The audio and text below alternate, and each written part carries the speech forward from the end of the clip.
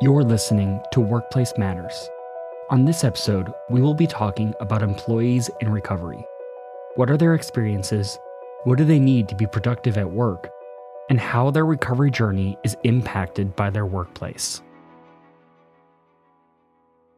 So, my name is Sarah, and I am a recovering addict.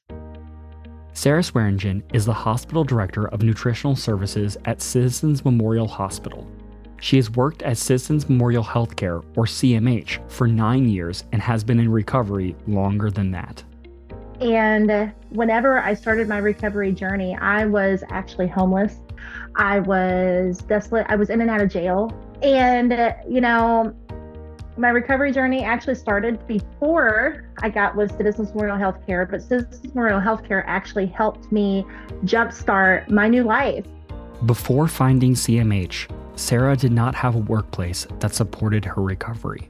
So whenever I was in my addiction and in just a desolate place, places that I would go to try to find work, to try to just dig myself out of the pit that I put myself in, people would just look down on me. They would just really, truly cause me to feel super less than. And whenever people feel less than, they have no desire to want to be more than. I was really scared, and I really thought that I had not enough to offer, that there were so many people better than me that were worthwhile in this job. But CMH still took a chance on me. CMH allowed me the opportunity to grow. They allowed me the opportunity to be able to be seen as more than an addict, to be seen as more than somebody with a lot of baggage. What CMH did was provide a place where Sarah and others in recovery were able to grow without feeling judgment or pressure. We want to see people live successful, self-directed lives. And this program helps to facilitate that. Christina Bravata is the program director of the Citizens Memorial Healthcare Addiction Recovery Program. What it means to have a supportive and to have a friendly environment around recovery is really a lot about reducing the stigma. When you treat people with compassion, respect, honesty, not withholding accountability, but giving them the tools they need to stay accountable and be successful, you're going to have more success if you approach it that way than if you're approaching it in a judgmental way, a stigmatizing way, a domineering way. It's just the way that we're built. The baseline is compassion, respect, and honesty. That is the foundation that these employees need, and it is up to the leadership in the organization to foster that through the practices and culture of the workplace. Another part is confidentiality. Anything having to do with mental health, anything having to do with health in general is so private that we don't have an expectation of employees to wear their heart on their sleeve or discuss every detail about their recovery to their managers. There's managers that don't even know their patients are in treatment for substance use disorder. And that is going to be across the board. Anywhere you go in America, there are individuals that are being treated for substance use disorder you would never expect.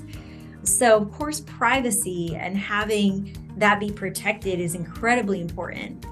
Confidentiality is a core tenet of a strong workplace culture, and this is especially important regarding employees in recovery whose backgrounds and personal information might lead to others seeing them differently.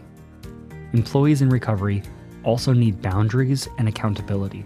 And so one thing with recovering addicts is very, very important, whether we like to admit it or not. Boundaries are so incredibly needed.